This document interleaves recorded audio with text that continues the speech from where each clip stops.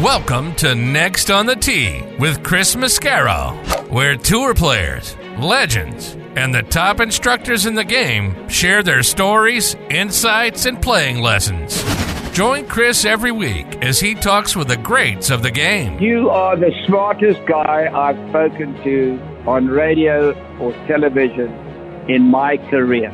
And Chris, again, you're knocking out of the park. You're like 8 under par in this interview. If I ever have any research, I'm hiring your tail to be the research man. You're the best. You're a fantastic host and tremendously respected in the golf community. Yeah, Chris, you do an amazing job, and your listeners are super lucky to have you, and it's always my pleasure. Chris Mascaro is the king of the golf podcast. Don't miss him on Tuesdays. Now, here's your host, Chris Mascaro.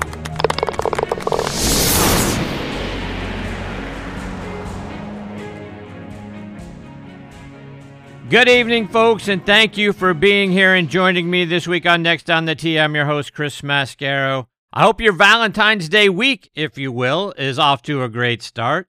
It's an exciting week here on the show. A new hometown sponsor is going to be joining the show next week, a company that I've always dreamed that I would have as part of this show. So I'm very excited to tell you who that's going to be.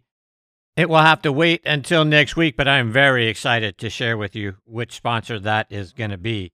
I'm also very excited because tonight I've got 3 rookies joining me as part of the show. It's always great to have first-timers coming to be a part of the show. It's always so fulfilling for me to be able to bring new people onto the show and share their stories and their insights with you. We're going to get a triple dose of it tonight, so looking forward to that. We'll talk about who those folks are going to be in just a moment. We're going to lead off this week's show, of course, like we do every other week, with our Director of Instruction, Tom Patri. This week, TP and I are going to talk about the Wasted Management Open. It's getting completely out of hand over there. I know it's a huge party and it's the People's Open, but it's really gone from being fun to see all the things that happen there to actually starting to get dangerous. It certainly did for one young lady. We'll talk about all of that in just a minute. Plus, the scoring explosion that we're seeing out on the tours. It's like Oprah's show. You can shoot a 59, you get a 59, you get a 57.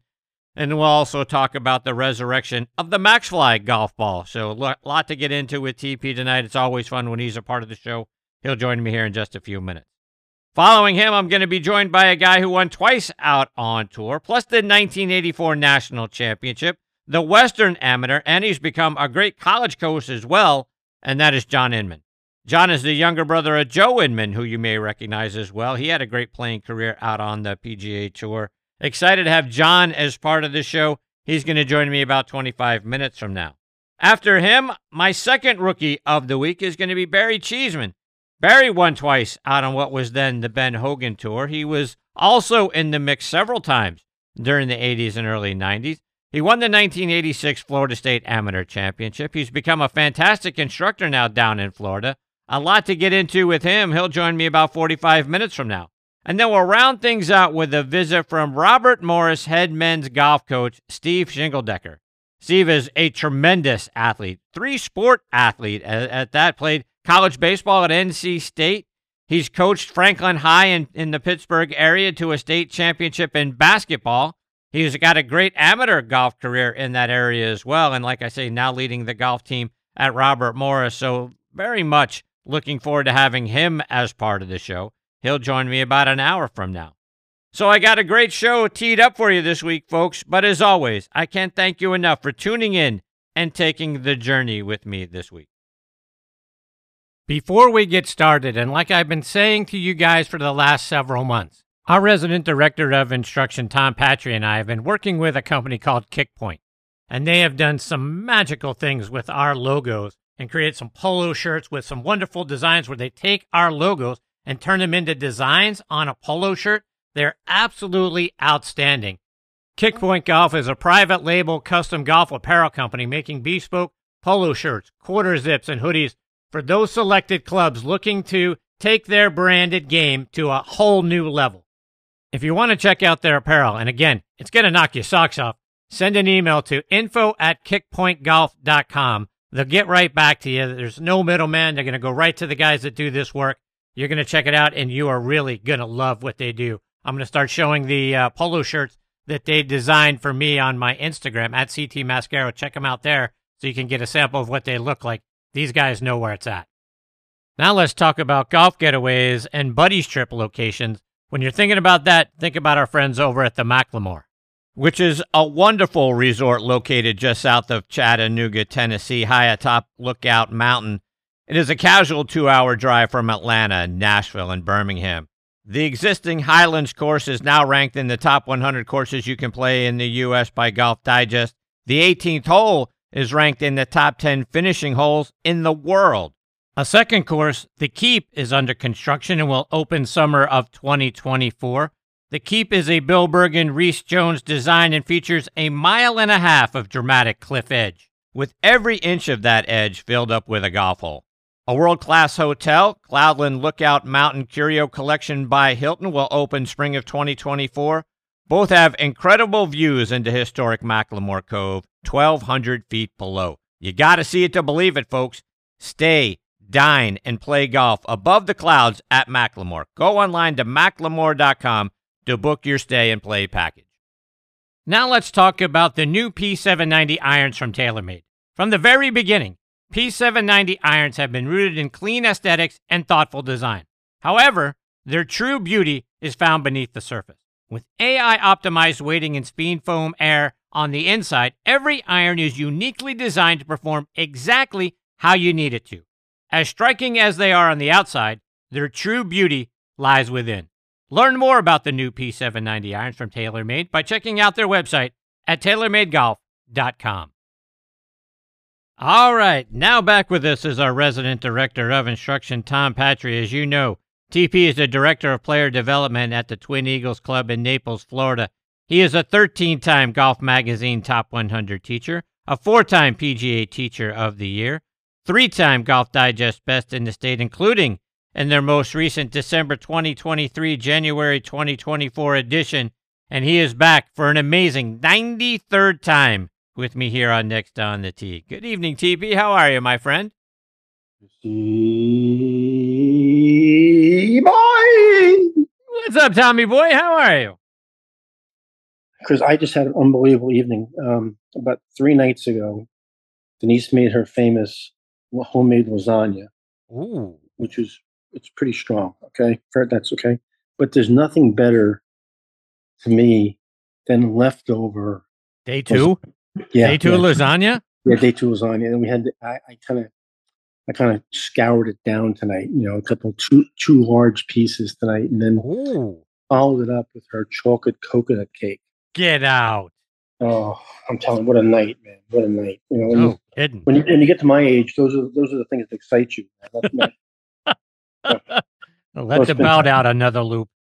It's been a hell of a night, man. A hell of a night. Now I got you. So now you get me. It's unbelievable. It's unbelievable. Yeah, great night. Great night. All right, so let's get right into it, because we are on the heels of this year's Waste Management Open. Perhaps a better name next year should be the Wasted Management Open, because this event, Tom, is just getting out of hand. At one point, they had to close the gate, shut down the liquor sales because the crowd was getting out of control. We had people body surfing down hills by the stands on 18. One guy got arrested for making a sand angel in one of the bunkers. There was a streaker on Sunday. They're heckling Zach Johnson out there, which threw him over the edge. Billy Horschel had to get involved and start calling people out. Jordan Spieth pointed out someone in the crowd after he hit his approach shot on 18 that guy yelled in his backswing. He immediately drops his club.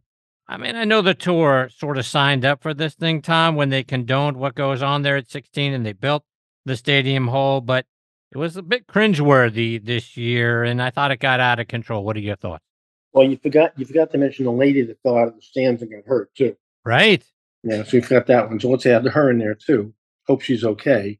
Yeah, it's really simple. They be careful what you wish for, you may get it. Well, they wished for it and they got it, right? And now it is totally out of control. I mean, listen, I get the stadium hole, I get the par 3, I get the yelling and the screaming. It's fun. But when you put a couple 100,000 people on property and you just pour the alcohol down their throats, something eventually is going to happen. Guess what? It happened. It happened in droves this year, and now you got to go back and rethink this whole thing, because maybe that model isn't such a good idea. in 2024. It was way over the top, way over the top. Yeah, and I mean, I get that alcohol plays a big role, and because of weather, we had to push. They had to play 30-something holes, one day to kind of catch up and get things going and all that sort of thing. So people had extra time to get all liquored up. But as you allude to, Tom, 2024 is a meaner, nasty place. We see it every day out on social media. Yep. People heckling guys. And Billy Horschel talked about, hey, people need to have a little respect. On some level, there are still guys out here trying to win a golf tournament. And one of the fans yelled at him, well, you knew what you were signing up for when you came and played this event. And I don't know that you do. I mean, I know that you expect to get in there on 16. And if you don't make it onto the green or you hit a bad shot or you miss a putt, people are going to boo you. That's sort of the charm of the thing. I get it. But you're really not signing up for people heckling you, yelling in your backswing and all that sort of stuff. I agree with you. I think at some point now, and I think we've reached that point, Jay Monahan and the tour officials got to take a look at what we got going on here and understand this is a different day and time. And if you give people a lot of time to get liquored up, you're going to end up with a situation just like this. You got to make some changes. It's too much. I mean, again, you have that many people drinking on the same property in close quarters, and you're gonna get a percentage of knuckleheads out there that just don't know when enough's enough, and the heckling and all that kind of stuff. That's one thing, but when people start falling out of stands and hurting themselves, you have a liability issue, and it can really come back to bite you. It wouldn't take much to really make that a really ugly scene. I just think it's way over the top. Just enough's enough. Tom, speaking of other things that have gotten out of hand, over the last couple of weeks, we've seen players out on the Korn Ferry Tour shoot 57 and 59. We've seen Joaquin Niemann out on the Live Tour shoot 59. And oh, by the way, one of the kids that shot a 59 on the Korn Ferry Tour was 19, by the way. We've seen a couple of 60s out on the PGA Tour, highlighted by Wyndham Clark going out and shooting a course record 60 at Pebble Beach. It's like the Oprah show, Tom. You get a 59, and you get a 59, and you get a 57. I mean, it's getting crazy out there. Way back when we talked about this off air today, Chris, Roger Bannister broke the 4-minute mile after science told us that the male could never run a sub 4-minute mile. And the whole world believed that, except for Roger Bannister. So once Roger Bannister broke that 4-minute mile, in the next ensuing weeks, several other guys broke it as well. The proverbial mental wall was down. So I think we've seen that happen in a couple of fronts in golf. When I was playing, and I'm going back a long time, I know, but if a guy hit it 300 yards, it was unprecedented. And then another guy did it, and all of a sudden, the lid's off, and here we go with distance. And now, from a scoring standpoint, breaking 60 was unheard of. I mean, back when I played, nobody even thought about breaking 60. And now you have guys doing it left and right because they believe they can do it. There is a mental roadblock in some of these achievements that once it's down, all bets are off. I think on the other side, though, Chris, in the Pebble situation, you got to remember that was a little bit of a rarefied air because what Wyndham did there that day, I think he bested the field by over 5 shots that day. So there was nobody even close to him. He was, more or less an outlier in that case on a very, very soft defenseless golf course. And he got it going. And when you have that many talented people in one location, somebody's going to get hot and run the table. The other situation on the Korn Ferry Tour in South America, you and I talked about this off air. When I saw all those scores coming in, not only the 57, but so many, low 60 scores, I popped it online because I didn't know anything about the site. And they were playing on 2 golf courses. One was 6,200 yards and one was 7,200 yards at 8,000 feet. So effectively, the 6,200-yard golf course was, 58 or 5,900 yards, and the 7,200 golf course was, 69 and change. And as far as these guys hit it today, can you imagine putting a PGA Tour event on the 6,200? Who made that decision? Put it on a 6,200-yard golf course at 8,000 feet. I mean, come on. That means, even an old dog like me could go out and shoot a number on that golf course. So that does bring up what the other question I wanted to ask you is, it's not like the course snuck up on them and they just realized one day Oh, when they got there that it was, oh, it's 8,000 feet up here. I mean, holy cow, this golf course is going to play too easy. I mean, years in advance where courses are going to be, what courses you're going to play, what the schedule looks like, and what the course conditions are going to be. Uh, to me, that to your point, how do you end up allowing a professional event, particularly at the Corn Ferry Tour level, to be played at that short a distance? Chris, I don't have an answer for you. I mean, I was kind of when I popped on the course stats and the course layout and everything. I kind of did a double take. I mean, the LPGA Tour plays golf courses significantly longer than that golf course at just the length, and then add 8,000 feet of elevation. For anybody who's played golf in Denver, um, it's different. I remember playing in the Mexican Open in 1982, I believe, in Mexico City. And I remember playing the first hole or the second hole, and the scorecard was like 460 yards, 470 yards, par four, back in 1982, which we didn't see those things in those days. And I was like, holy crap! And this is long. I hit the drive out there and had like an 8 iron. Nine iron. Thinking, what? How is the scorecard wrong? No, dummy. You're a mile above sea level. This thing goes a long way. And to play a golf course in 2024 in a professional event with very skilled young players at 6,200 yards, 8,000 feet. I'd like to know who made that decision. It seems a little odd to me. Speaking of going a long way and something that's odd to me, I saw the news a couple of weeks ago that Lexi Thompson switched golf balls. She's now going to play at Max Fly, Tom. I haven't heard a tour player on any tour playing Max Flies since the 80s. Are you surprised to hear that Lexi made the switch to Max Fly? Maybe she's having trouble paying her mortgage or something, Chris, and she needed a little extra. You think cash. Maybe she needed a little extra cash? No, I mean, Lexi puzzles me on a lot of fronts, in some of the things she's done and decides to do, and some of the behaviors. But I don't know of any person I know that's a professional college player, ranked amateur, club champion at a recreational. I don't know where to buy a Max Fly, Chris. Other than maybe Dick's Sporting Goods or something like that. And I'm not knocking Dick's at all. Don't get me wrong, but I haven't seen a Max Fly golf ball. I don't know when the last time I saw one was, to tell you the truth. So I don't know I don't know what that's about. I hope it's worth a lot to her as far as her pocketbook, because I don't care, and you know me, I'm a Titleist loyalist, through and through. When you're playing competitive golf for a living, your equipment is really important, and the golf ball is a very important piece of equipment. Lexi, not a great choice. So let's talk about golf balls for a moment, because we talk about getting fit for our golf clubs all the time and how important that is. And it's even more important for amateurs like me, weekend warriors. Some of my buddies always talk about how that's for professional guys. That's not for guys like us. And it's actually the opposite. It's more for guys like us than it is for professionals. But a lost piece in that is getting fit for your golf ball, because you could have the greatest woods and irons on the planet, but if you're hitting the wrong golf ball, you're really cheating yourself. Talk about the importance of finding the right ball for your swing.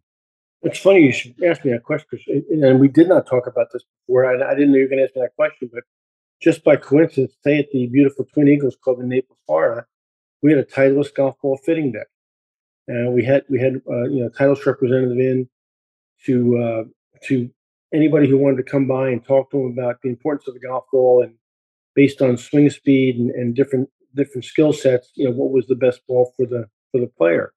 And Titleist was kind enough to provide free samples to everybody who wanted to attend or stop by the booth on the range. The golf ball is very important. I mean, it's amazing to me that in 1981, when I won that NCAA, that I played a balata ball and a wooden-headed club. I recently took that driver out and hit it on the range with some modern balls. And first of all, the size of the club was scary to me. I don't know how I hit it back then. don't really even know how to hit that golf club. But the golf ball and the Balata golf ball compared to the Pro V1 today or any quality golf ball today was like a marshmallow back then. We thought it was the greatest thing. We had nothing to compare it to, so we thought it was the greatest thing on the planet. The golf ball technology across all skill sets has come so far in the last, I'm going to call it 25 years. And even from year to year has come so far that if you're not really paying attention to that, you're right, Chris, you are cheating yourself. There are horses for courses and there are golf balls for players. The golf ball is very important. And to educate yourself, maybe go online, do a little reading, understand your swing speed, and understand maybe your launch angle with the driver, and go get fit for a golf ball. I think it's very important. Very, very important. Tom, you're Mr. Short Game, Short Game, Short Game. And one of the ways for weekend warriors like me to do the things that we want to do from a goal perspective at the beginning of a golf season, whether your goal is to break 100, break 90, or break 80, one of the ways to do that for us is in our short game. Bobby Jones always talked about the key is to turn 3 into 2. Talk about some of the things that weekend warriors like me can do. And I know we got to practice and all of that sort of thing because we all want to hit the ball further when people spend way too much time on their driver and not enough time on their wedge game. But talk about a way for us to turn 3 into 2. Well, I mean, I think the magic word you used, first of all, Chris, and foremost, was practice. And then understanding your equipment. And when Bob Vokey came along and really, I think, really, truly revolutionized the design of the wedge, and went through different grinds and different bounces and different lofts. I mean, I think about it all the time. When I was playing competitively during most of my career, both as a collegiate player and then as a professional, the highest lofted wedge you could buy on the planet was 55 degrees. And the configuration of bounce back then compared to what we have today was so incredibly crude. Guys like Bob Vokey changed that forever. And understanding how to use a wedge and use the bounce against the ground and hit different shots now, with a little help from a coach, could really change your ability to take 3 into 2, as Mr. Jones said. Bunker play. I mean, at the recreational level, one of the things I see everywhere I've taught in my career is, and I've been in some great places, Chris, as you know, that have great practice facilities. Westchester was wonderful. Friars Head was off the charts, and Twin Eagles might be the best practice facility in Southwest Florida. We have a practice bunker. We have a practice short game area. We have undulations and nooks and crannies to hit different shots from different lies. And so many clubs are starting to have really good short game areas and paying more attention to that. And it would behoove every amateur out there who's listening to this broadcast to grab a competent teacher and spend, I'm going to call it 70% of their time in their next golf season working from 30 yards and in. It would change their life. It would change their enjoyment of the game. It would change that little box at the end called total on the scorecard. There's a lot of different ways to hit a lot of different shots, and it's not always a 101 thing. If you can get your skill set to a 301 level, that total box is going to have a very different number in it. Tom, something else that you've talked about recently on your Instagram page, and something that we see tour players like Justin Thomas do, and that's a backswing rehearsal that goes to about hip high. Talk about takeaway cue and getting the club started properly in our backswing. Yeah, as our old friend, the great Bob Grissett, taught me, P1, position 1 is addressed, and P2 is when the club gets waist high. And depending on what you're trying to do with your golf ball in terms of what kind of shape or trajectory you're trying to hit, at P2, that club face could be in a number of different positions, depending, again, on what you're trying to do. Certainly, one of the things I see coming out of the starting gate with so many amateurs is a broken sequence. And what I mean by that, Chris, is that, I like to see the golf club, the arms, and the torso come out of that starting gate in a dead heat. There was a really good player back a ways back. You might have heard of him. His name was Jack Nicklaus. And he talked about a thing called the one-piece takeaway. And he basically was just trying to get everything moving in a dead heat, that nobody kind of won the race. There was no rabbit and there was no hare. Everybody came out of there in dead heat. And the basic premise, old school premise was, boy, if everything starts together, it's a lot better chance of returning together. Very old school, but very logical and very simple. You see so many great players making that waist high rehearsal. And you mentioned Justin Thomas, but the guy that caught my eye first with this a while ago was a guy named Mike Weir, who made that rehearsal religiously. If you can get that whole mechanism started in kind of a dead heat, I think the ability to sequence the downswing becomes a lot easier. Tom, just a couple more before I let you go, and I got to get your thoughts on the new Tiger Woods logo. We saw the clothesline came out, and it is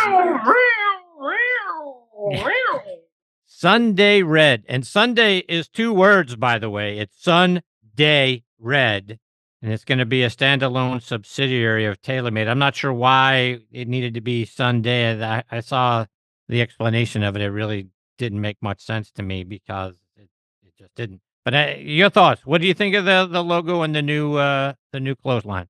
Well, a couple of corrections, maybe some help for you there. I guess he wanted to do Sunday as one word, Sunday Red, and somebody had it because he was going to do SundayRed.com as a website, and somebody already had that web address, so he couldn't do that. So that's when he went to 3 words, Sunday Red. So that was the explanation I got on that. And then the logo itself, it was explained to me it looks like almost like a skeleton of a cat. Every one of those lines represents one of the majors he won.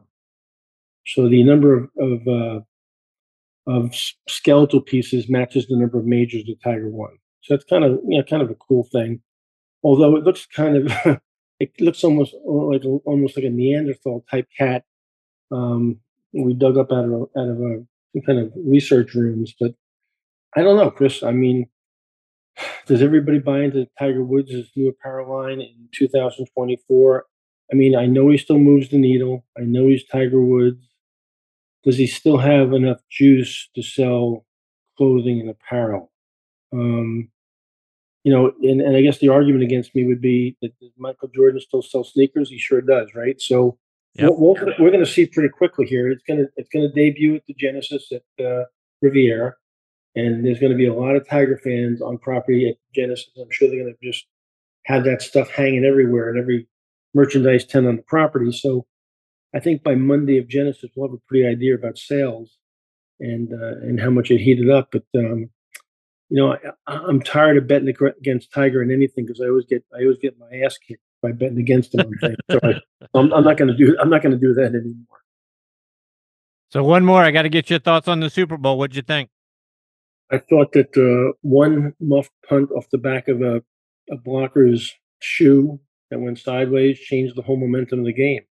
I thought both teams played exceptionally well. I think both teams are very well coached. I think both teams have incredible skill set players, and that little guy Kermit the Frog from Kansas City, they call him Patrick Mahomes, did it again, didn't he? What a heartbreak when that punt came off that guy's foot, and that changed. I just think that changed the whole game right there. It was one of the best Super Bowls we've seen in a long time, going to overtime and being close and kind of going back and forth. But God bless Andy Reid, boy. He's cemented his place in football history, has he not? Yes, he has. Tom, before I let you go, remind our listeners, how can they stay up to date with you on your Instagram page, LinkedIn, all those different places, plus on your website? Well, in show 93 on Next on the Tee, I think the best place to find me is right here every other Tuesday with the greatest host in the world in golf podcast. So that's the first place you can find me, and the place that everybody should be tuned into every Tuesday night with your lineup and your talent, Chris. That should be right here. All the regular places, Instagram, LinkedIn, Facebook, the website, just tompatri.com. But my real home has become every other Tuesday night with you, buddy, and I'm proud to be here. Well, I'm proud to have you here. Can't thank you enough, my friend. You're the best. All the best to you and Mrs. Patri. We look forward to doing it again with you 2 weeks from tonight. Just tell John Inman I said hi, would you? I will absolutely do that. Thanks, Tom. Take care, TP. All the best. Bye, buddy. See you, man.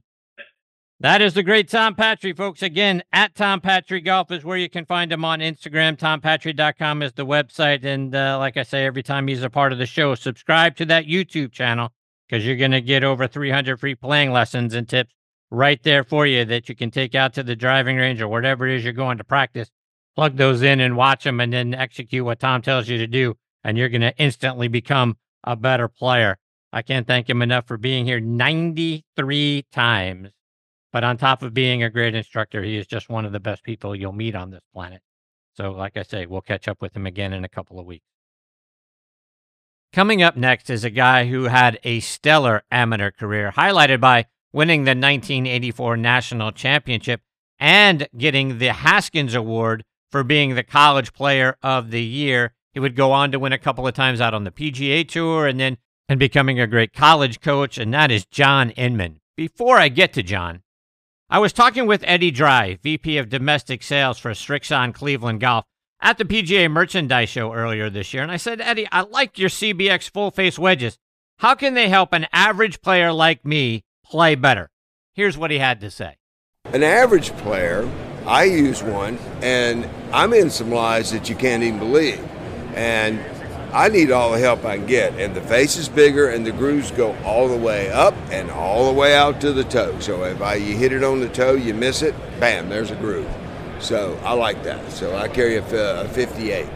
There you have it, folks. Try the new CBX full-face wedges from Cleveland Golf. I also want to give a shout-out to my friends over at On Point Golf and their great On Point ball marker. Get the #1 ball marker in the game of golf. On Point is the only three-dimensional ball marker out there, with alignment technology and a removable coin that is approved to use according to the rules of golf. As you know, putting is all about line and pace. Mark your ball with On Point, engage with your three-dimensional ball marker, and have more confidence in your line, execute the putt, and you're going to lower your scores. Do what the likes of Jim Furyk, PGA professionals, and amateurs alike are doing now. They use the #1 ball marker in golf and they lower their scores. You know Ken Duke and Thongchai JD. They won for the first time on the PGA Tour in 2023, and they were using an On Point ball marker. Get yours at onpointgolf.us and make more putts. And oh, by the way, you can also customize the removable coin for any club, event, or corporate outing. They make really great tee gifts and custom products. That's also going to help lower your score. I use On Point ball markers. Mine is black and gold, 3D black golf ball with a gold line down the middle to help me line up my putts. It's like having a 15th club in my bag. It's helped my game. Why wouldn't you let it help yours? Again, onpointgolf.us. See what I'm talking about. Order yours today. Now let's talk grips. I want to tell you about Lambkin grips. Every shot, as you know, has its own unique feel. The trick? Feel comfortable with each one. And comfort is built into the very DNA of Sonar Plus Black Grips. Composed of their Genesis material that provides supreme comfort and durability, with their fingerprint technology, creates a strong connection and unforgettable touch. The game changes from shot to shot. The feel in your hand shouldn't. Lambkin, feel is everything. Now making his first appearance with me here on Next on the Tee is John Inman. Let me give you some background on John. He is from Greensboro, North Carolina, attended Grimsley High School and won the 1980 High School Athletic Association State Championship. Went on to play his college golf at the University of North Carolina, where he was a 3-time All-American. In 1982, he won the ACC Championship. During his senior season, he received the Haskins Award, which is given annually to the College Player of the Year. He was the individual medalist at the 1984 National Championship. In fact, his 17 under par score broke the scoring record that was set by Ben Crenshaw back in 1971. He also won the Western Amateur in 1984, beating Rocco Meady at 3-2. John turned pro in 1985, got through Q School in 86, and then got his first win out on the PGA Tour in 87 at the Provident Classic, which is just a little bit north of me here on 75 up in Chattanooga, Tennessee. He won that tournament by a stroke over Bill Glasson and got Rocco Meady again. He won again in 1993 at the Buick Classic, this time in a 5-way playoff that included a great friend of the show, Bob Estes.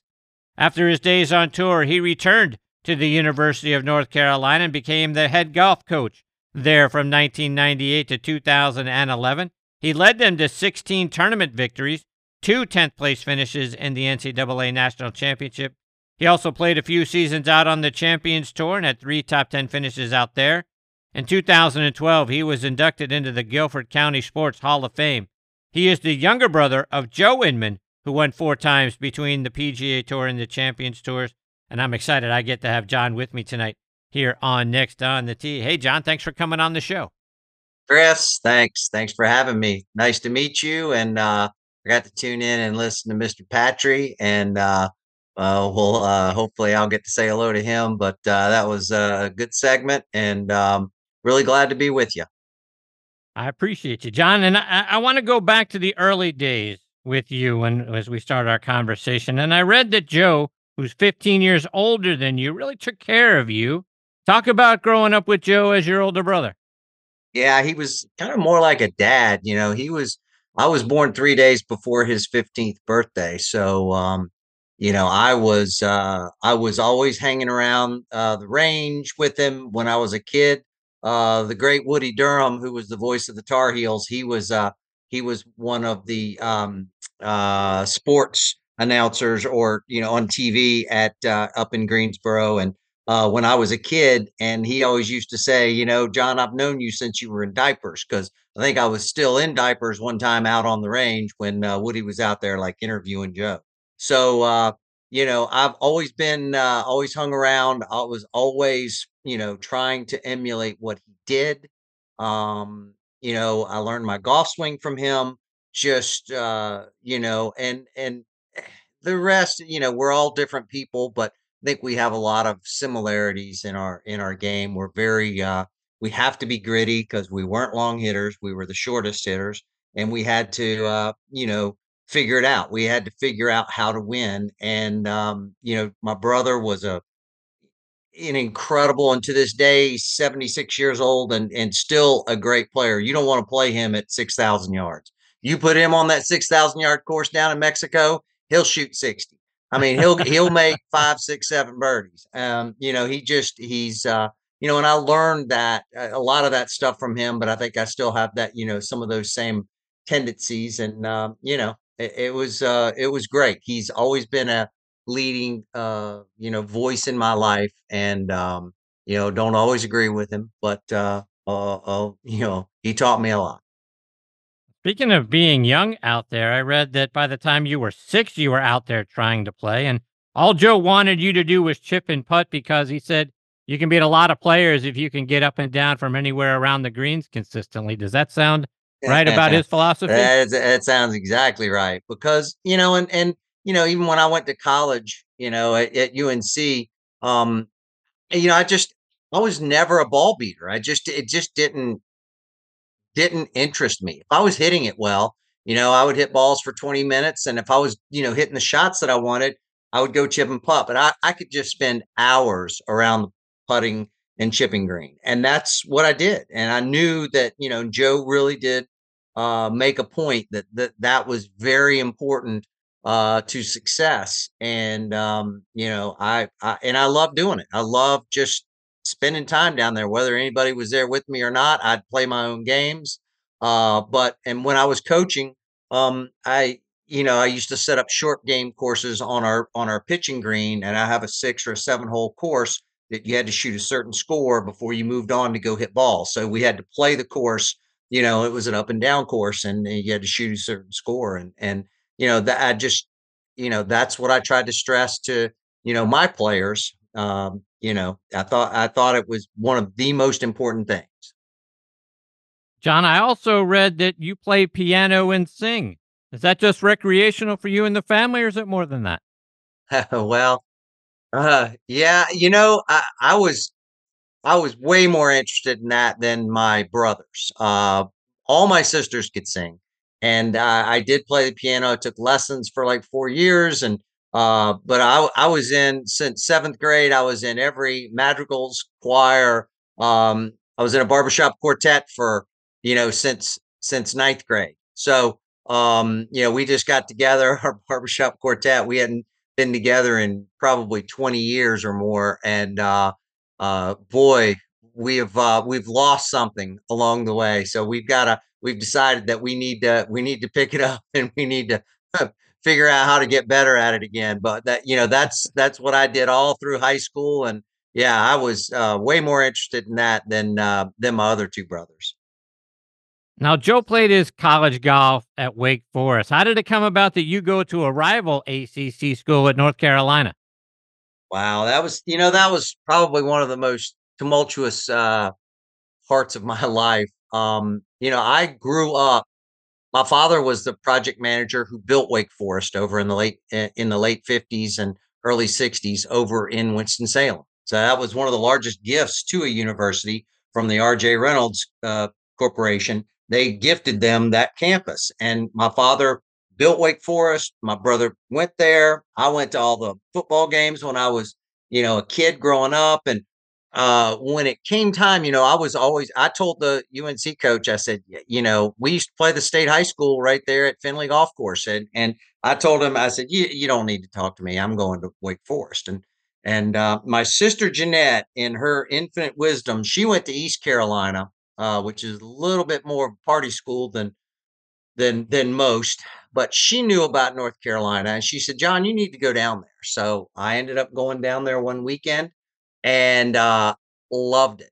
Not just liked it, loved it. And to me, it was the place for me. And I ended up signing a letter of intent that Sunday night. The coach came to the house. Dad wouldn't let him in.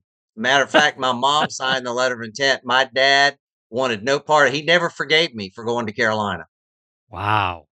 Yep. Brutal. Yep.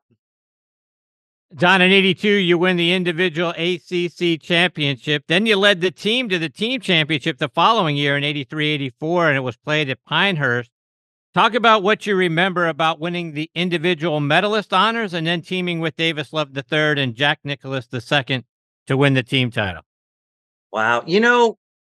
I wish I remembered more. But I went through some bad stretches hitting the ball, in college because I was, and Tom Patri would be, he would remember that I used to be able, very inside, and I'd hit drop kicks. It was more of the move, drive the legs, club drops underneath, and you flip the hand. So I went through some stretches where I just hit it horrifically. I could always, score because I just knew how to score. But the year that I won, I think it was Dillard Pruitt. And I was playing pretty good. Wasn't playing, great, but and then winning the team championship, to me that was always, better. I just really enjoyed Davis, Kurt Beck, Todd Thiel, Brian Sullivan, let's see who else. Greg Parker, I can just see, Jackie. It was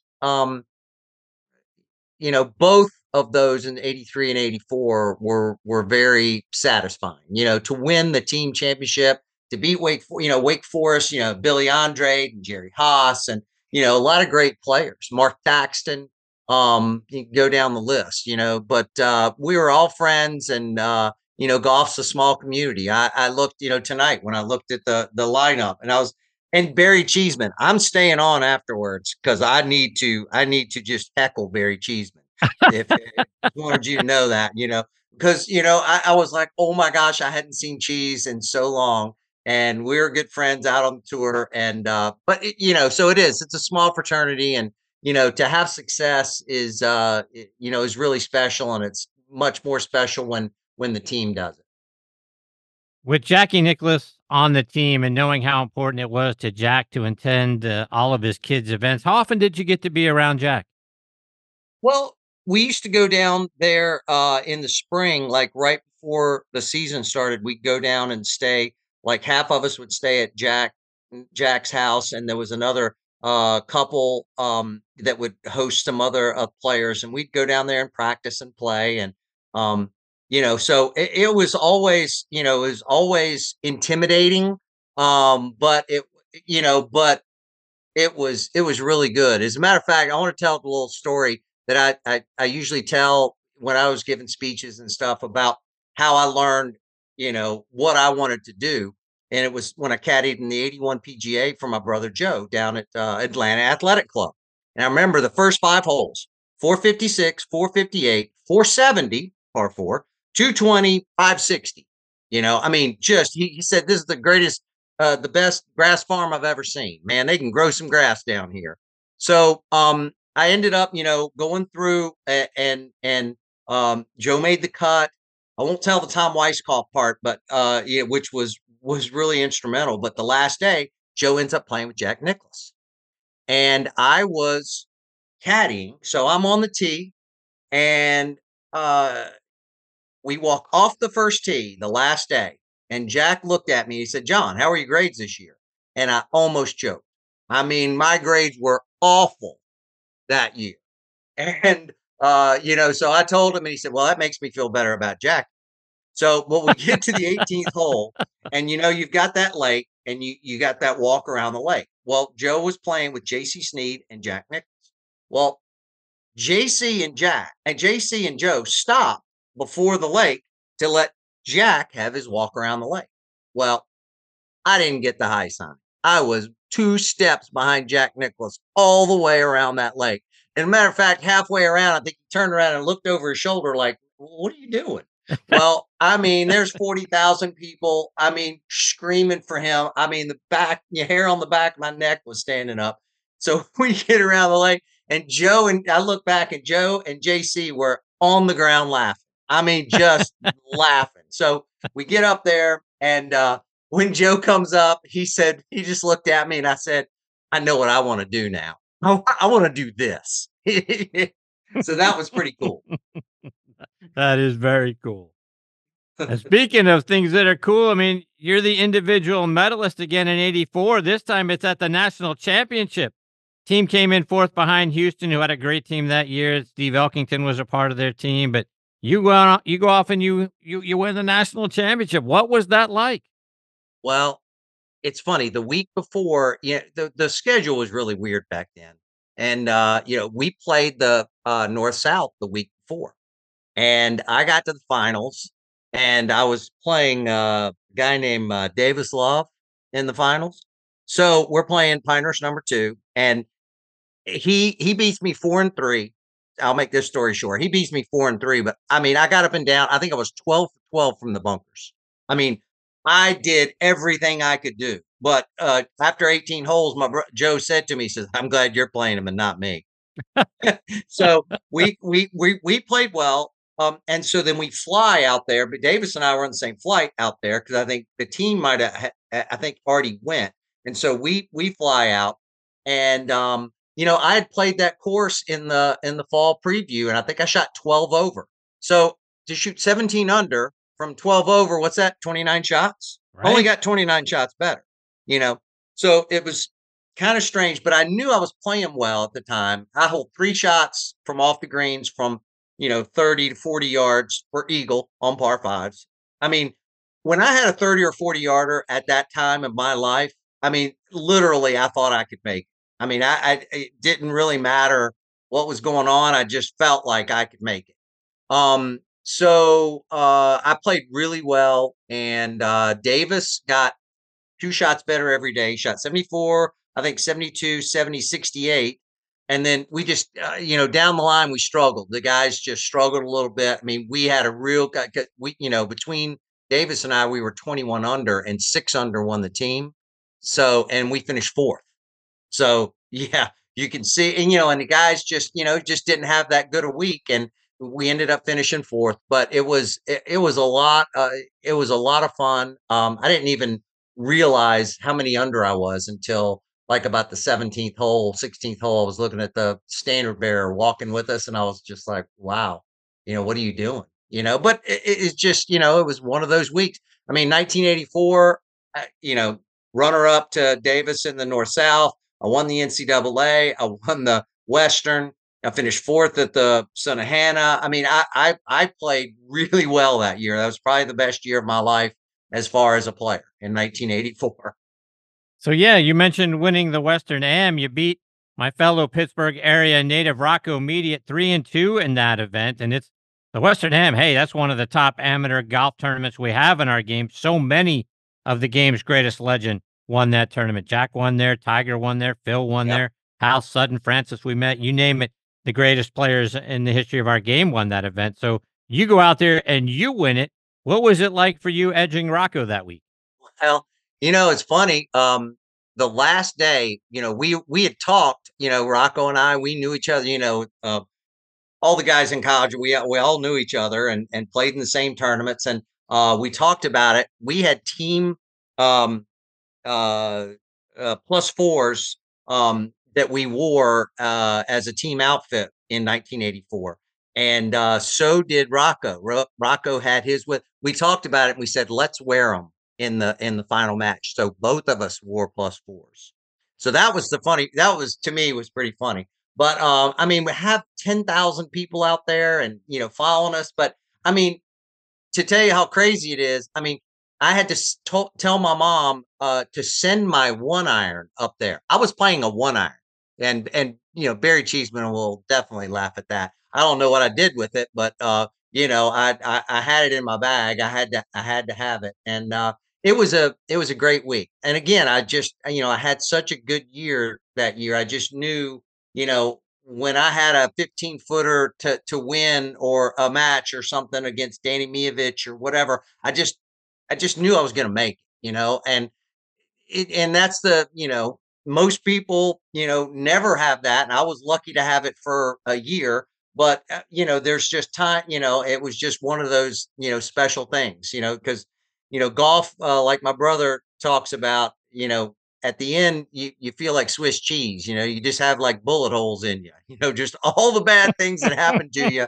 and that make you so fragile, but there are times when you're going to make this putt. You're going to, and that was my year.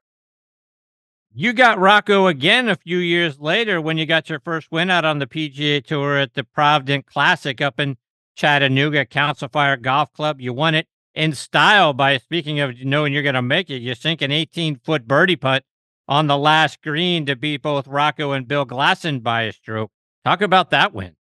All I remember was I was walking on the other side of the fairway from Bill Glasson. That man scared me. He was a scary man. He was just intimidating. But the 18th hole, and I remember I had Rocco was in the group behind me, and I was on the fringe, and I had a piece of grass on the back of my putter. And I'll never forget looking down, going, should you get that off or whatever? I was like, yeah, come on, John, you've made so many of these, just hit it. And I hit it and I made it.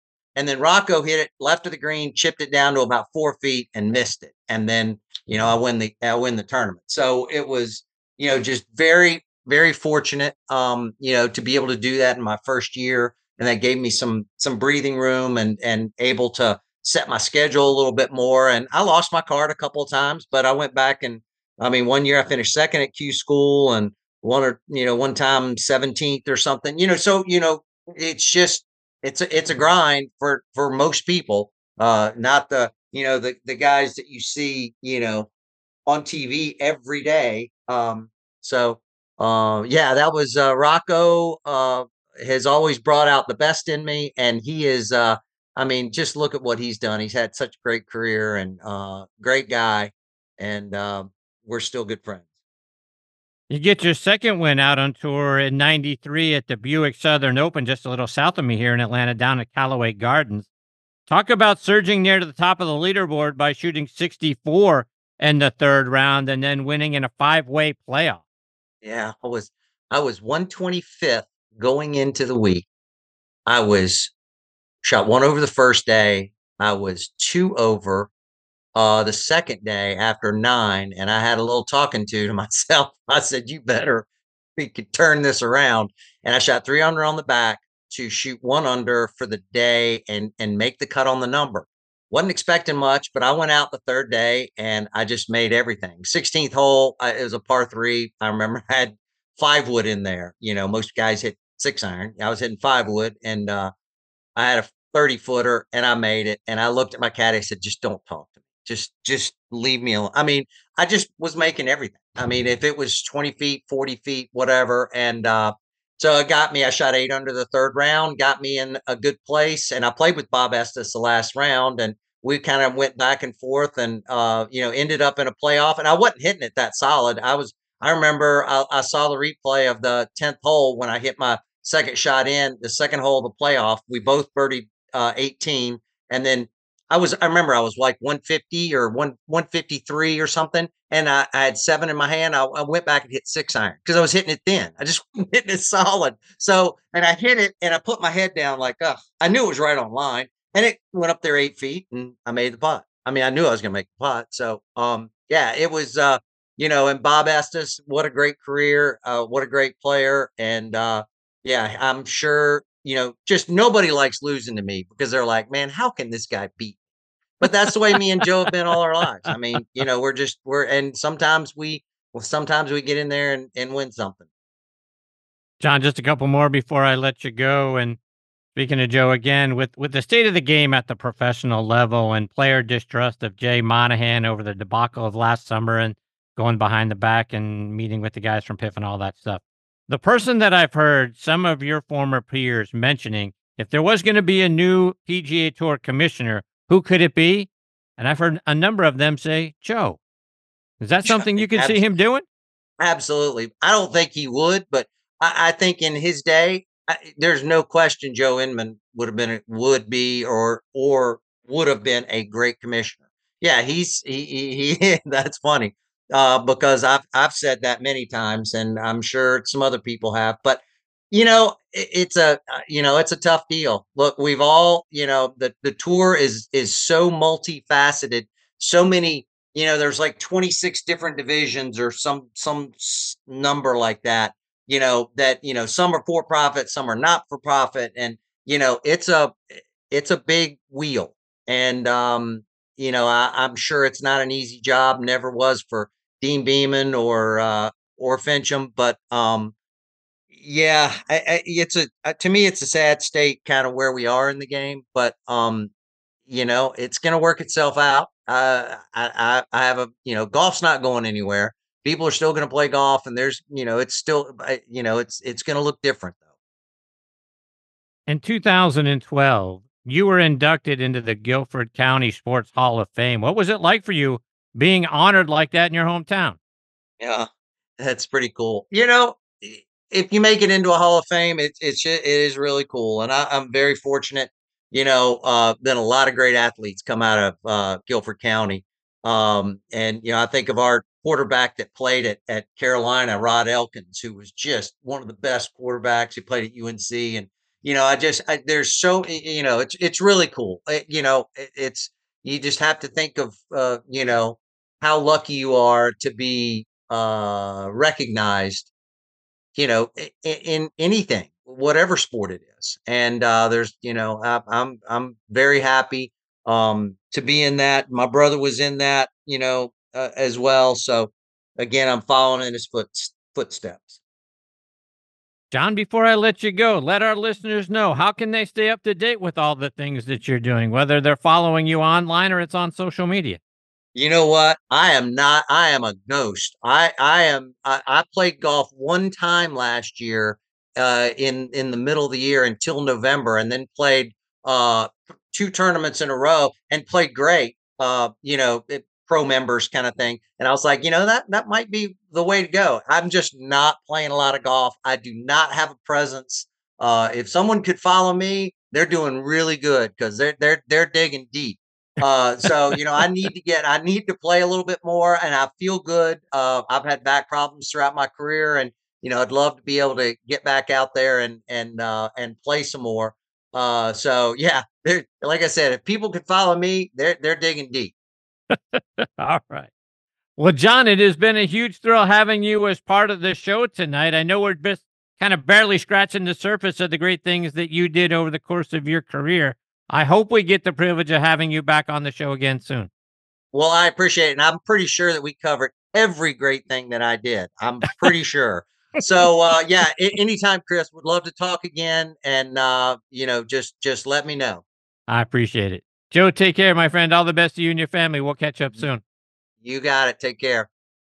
That is John Inman. And folks, just a guy who had a tremendous amateur career, both in high school, college, and then translated that into playing really great golf out on the PGA Tour. And you heard how much fun he is. And I'm standing here looking at a John Inman Pro Set golf card, which kind of really got me thinking I'd really love to have him as part of the show.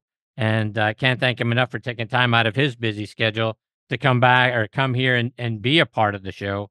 And like I say, I know that he had a lot of other great golf tournaments along the way over the course of his pro career. So I hopefully get the opportunity to chat with him again soon. Coming up next is a guy who is the second rookie of the week to join me, a guy who was in the mix a bunch of times in the 80s and the 90s, won the 1986 Florida State Amateur, and is just a fantastic teacher of the game now, and that is Barry Cheesman. Before I get to Barry, coming up next is a lady who has been named one of the 50 best golf fitness professionals by Golf Digest in our game, and that is Catherine Roberts. Catherine is an amazing lady. She's going to do a lot for us to help us use ground forces and our bodies to really get more strength and power in our games. Before I get to Catherine, I want to remind you about our friends over at 2 Under. 2 Under men's performance briefs are the unofficial underwear of the PGA, Ryder Cup, and President's Cup teams, and are sold in over 3,000 golf pro shops and golf specialty retailers nationwide. Ricky Fowler is their global ambassador, and over 50 other PGA, Korn Ferry, and Champions Tour players wear them. Just to mention a few, they are David Toms, Jerry Kelly, Justin Thomas, William McGirt, Jason Kokrak, Scott McCarron, and Chris DeMarco. The Joey Pouch technology provides the ultimate male asset management, delivering maximum comfort from the tee box to the boardroom to the bedroom. Use code NEXTONT20 to save 20% off your order at 2under.com. That's the number 2, UNDR.com. 2 Under, performance in your pants. Okay, now joining me is another guy making his next on the tee debut tonight, and a former tour player as well, and that is Barry Cheesman. Barry is from Galesburg, Illinois. Prior to qualifying for the PGA Tour, he played minor league baseball, was drafted by the St. Louis Cardinals back in 1977. He spent 4 years in the minor leagues as a catcher and a pitcher. Also spent some time in the Angels and Yankees organizations. Turned his attention to golf in 1986. That year, he won the Florida State Amateur Championship by 2 strokes over Len Matisse at Innsbruck Resort and Golf Club. Earned his tour card in 1988 after going through Q School. He got his first win on what was then the Ben Hogan Tour at the 1990 Quail Hollow Open. Finished 13th that year on the money list and earned his tour card again. Went back and forth between the 2 tours over the next few years, then took some time off before coming back to the game in 1997. That year he won the Nike Hershey Open, finished 6th on the money list. 1998 and 99 were his best years out on tour, finishing both years inside the top 100 on the money list. In 99 he had 3 top 10s, and over the course of his tour career, on top of those 2 wins, he had 26 top 10 finishes, 3 top 5s, and a 3rd place finish at the 1998 Michelob Championship at Kings Mill. Backed that up the following year in that same event with a 4th place finish. After his playing days on tour, he went back to baseball and was a scout for the Houston Astros for a couple of years. He's now a golf professional and a golf instructor down in Florida. He's got his own golf academy down there in Sarasota, Florida, and I couldn't be more excited to get to have him with me tonight here on Next on the Tee. Hey, Barry, thanks for coming on the show. Hey, thanks for having me. So, Barry, I want to start our time by going back to your victory at the 1986 Florida State Amateur Championship. Like I said in your intro, you're trailing Len Matisse by 4 strokes going into the final round, and Len won the high school championship in 84. He won the Dixie Amateur that year, won the 85 Southern Amateur, and would go on later to finish 2nd in the Masters in 2003. But talk about chasing him down to win the 86 Florida State Am.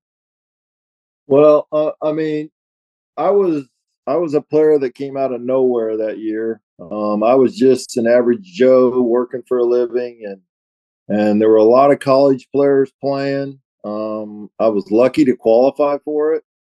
Last hole, I actually made a double bogey and still won.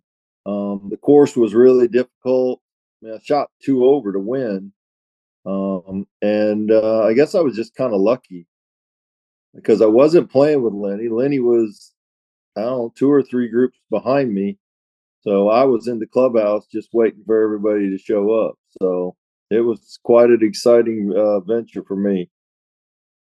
And Barry, you went through Q School a few times, and talking with several of your peers over the years, they talk about how that is the most pressure that they felt, regardless of anything out on the PGA Tour, the Champions Tour. Trying to get through Q School is the most pressure they felt in their careers. Was that true for you? Oh, no doubt. I went, I think it was 17 or 18 times. I have had incredible highs and pretty much incredible lows. at tour school. I mean, the first time I went was 86. First try I ever made, I made it to the final. I really was.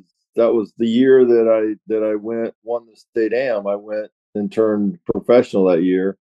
Getting to the final was quite a venture. And then the next year I came back and got my tour card through the Q school, and going down to the last hole was extremely nerve wracking. I mean, I shot 500 to make it, and so it was just trying to limp it in to get in just to get your tour card, and that was a pretty amazing feeling there. In '88, you finished tied for 11th at the Greater Milwaukee Open, thanks to a final round 67. If Ken Green doesn't go out and shoot a course record 11 under 61 in the third round, might have been a heck of a finish in that golf tournament. As it was, he won by 6. You were a few strokes behind that. Talk about being in the mix, because there were a heck of a lot of tour legends battling it out, trying to finish second, third, fourth in that golf tournament, and you were right there. What was that week like for you? Well, for me, most of I started out pretty good my rookie year. And then for a long stretch in the summer, which is later on in my career, summer was sort of my best season, I would call it. But, coming in the summertime, I had not made any cuts. I had run on this stretch of bad luck. And then all of a sudden it clicked, and, just kept going. The golf course fit me. It was more of a Midwest course, which is kind of the golf I grew up on. And it just clicked, and everything kind of happened. We played twosomes. It was the first week I'd ever played a twosome, and I think it might even have been the first week the tour was trying to play the twosomes on the weekend. And all I did was we played fast and kept moving and just kind of got on a roll and kept going. So it was very exciting. Barry, you get your first win at the 1990 Ben Hogan Quail Hollow Open. You won it by 2 strokes over Kim Young. What do you remember about getting your first tour victory? Well, I remember how I finished it. I got up and down out of the bunker to make par. So that was pretty good to pretty pressure packed there. And I actually came through when you needed to under the gun, and it was kind of clutch. So it kind of made me feel good. It kind of carried me on the rest of the year. I got close because back then that was the first year it was Ben Hogan tour, and the only amount of Q school cards they gave was 5. So you were either in the top 5 or you were going back to tour school next year, but you were getting in a position where you could get to the final or the second stage. And so battling it out was pretty good. And Kim was a good player. He was one of those journeymen, kind of like I was, and he played well. And I just got hot at the right time and played smart and made a good up and down at the end. So you get win number 2 at the 1997 Nike Hershey Open, which was a new tournament out on the Nike Tour that year. It was played at the East Course at Hershey Country Club. This time it's a 1-stroke victory over Greg Lesher and Billy Downs. Both were great players. Take us inside win number 2. Well, it seemed like every time I played well, I finished strong. If I remember right, I think I shot 67 there also to finish. Extremely difficult golf course. It was more U.S. Open type. Had to play smart. Didn't always hit driver, which I wasn't exactly known as hitting a driver straight. I could hit it really far. So, played smart, played the par 5s really well, which I guess sort of one of my strengths because of my length. And, came in clutch. It got a little nerve wracking at the end. Billy was right behind me. I was in the next to last group. I think he had a putt on the last hole to tie me, and he missed it from, I think it was 5 or 6 feet. So I was sitting there watching that, which can even be more nerve wracking than playing because you have to watch somebody else not do what they're trying to do. And so, but that was in a really good adventure. I stayed with a family that week. that were members of the club, and they were out cheering me on. And when you're staying with family, you usually keep in touch, and I've kept in touch with them all the way till now. So it was really cool. Hershey was a great golf course. In 99, you had a share of the lead after 54 holes at the Tucson Open, along with Tommy Armour III. You ended up finishing tied for fifth that week in a field of 81 players who made the cut. Talk about being in the thick of it that week. Well, that was a lot. That was actually a lot of fun. I had some from my baseball days. The White Sox were training out there, and I had some coaches out playing that I knew from Sarasota that were when they trained here, so I knew them. They were out watching. I had some family that I stayed with in Phoenix. They were watching. But just trying to go after it. It was a lot of fun that week. Unfortunately, I came up short. I was actually tied for the lead with 3 holes to go, and I made finished bogey, which was not real good. But I had a chance actually on 18 to tie, and ended up making I was chipping in. I was trying to chip in from a short distance, and I ran it too far by, and then missed the putt and ended up finishing 5th. So. But that was a really good tournament. That was cool. You shoot 63 in the first round of the Byron Nelson Classic, and you end up tied for 9th that week. And Tiger's in the field, and it's Sergio, Steve Pate, Lauren Roberts, who would go on to win the golf tournament in a playoff over Pate. But you're right there in the thick of it with all of those guys in the early parts of their careers. What was it like for you to be in the mix? Well, that was cool. I had a good friend of mine, and you may know who I'm talking about, J.C. Anderson, who was a former team of John Inman. J.C. lived in Dallas, and he had asked me a few weeks prior to that if he could caddy for me. And I told him, oh, yeah, sure, you can caddy for me. And so I had never played good. In fact, I don't think I'd ever made the cut at the Byron Nelson. And just having J.C. on the bag, we talked about different strategies, and he kind of got in my head and actually made me play good. But it was an awesome week. We had a lot of fun playing, him caddying for me. So it kept me a little more relaxed. Played with Corey Pavin the last day, which was good because I'm a little longer than Corey. So Corey's about the length of John. So he was most of the time way back, but it was fun playing with Corey the last day. And that was a hard course for me, and I played way over my head. So that was cool. Speaking of length, Barry, you ranked 7th on tour in driving distance that year. You averaged 287.1, and I'm sure if you had today's equipment, you would have been well over 300 yards. Do you remember the equipment that you were using back then at that time? Yeah, I still have it. Is that right? But I still have it. I was one of the last guys that stayed with wood drivers before we switched over to metal. And so, I was, hitting it that far with that equipment is pretty good. I haven't hit a wooden driver or small headed, metal wood for a long, long time. And, but yeah, it's, today I remember my last year was 2006, and that was on the Nationwide tour, and I averaged over 300 yards, and that's all equipment based. I mean, because I look back at my first year in '88, I think it was in the low 280s, and just the change of equipment. It was a wooden driver with a metal shaft, heavy as all get out and stiff as a board. And equipment has just made leaps and bounds differences. In fact, I haven't lost distance until about 2 years ago, and now it's starting to go shorter. So equipment has changed the game dramatically. Barry, let our listeners know what you're doing now.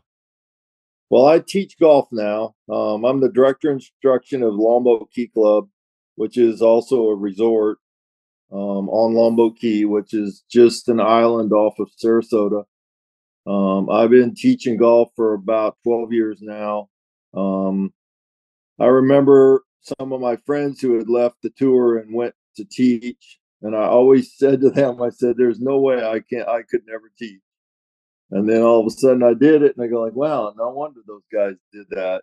And I have a lot of fun. I enjoy doing it. I enjoy watching people get better. We are a big club. We have about 4,000 members. It's 45 hole facility, a lot of seasonal people, but we do have a lot more year round residents now. And it's a golf factory. We have a lot of people running around. I'm working pretty much 8 to 10 hour days this time of year because this is our season. And it's teaching golf is a great thing to do. I have a lot of fun doing it. So, Barry, how can our listeners either follow you online on social media or come down and get a lesson from you? Well, I have a Facebook page, Barry Cheesman Golf Academy. I don't really get on it much because I'm so busy. I used it because I had a golf academy at another location where I needed some social media help, and I have an Instagram page. I don't use those as much anymore. I even used to have a web page, but I discontinued that because I don't need it. But I can be reached at the Lombo Key Club. I can teach anybody. You can come stay at the resort. It's an incredible place. But it's a busy place, and it's a great golf course. We're always in great condition. It's incredible. Well, Barry, I can't thank you enough for taking time out of your day to come and be a part of this show. You're fantastic, my friend. I've enjoyed hearing your stories, and I'm sure there's a whole bunch more of them. So I'd sure love to have you come back and join me again sometime. That would be my pleasure.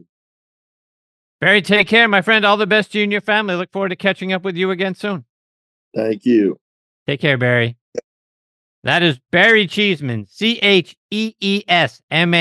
is the spelling of his last name. And just like John Inman before him, a guy who had a fantastic amateur career and translated that into success out on the PGA Tour.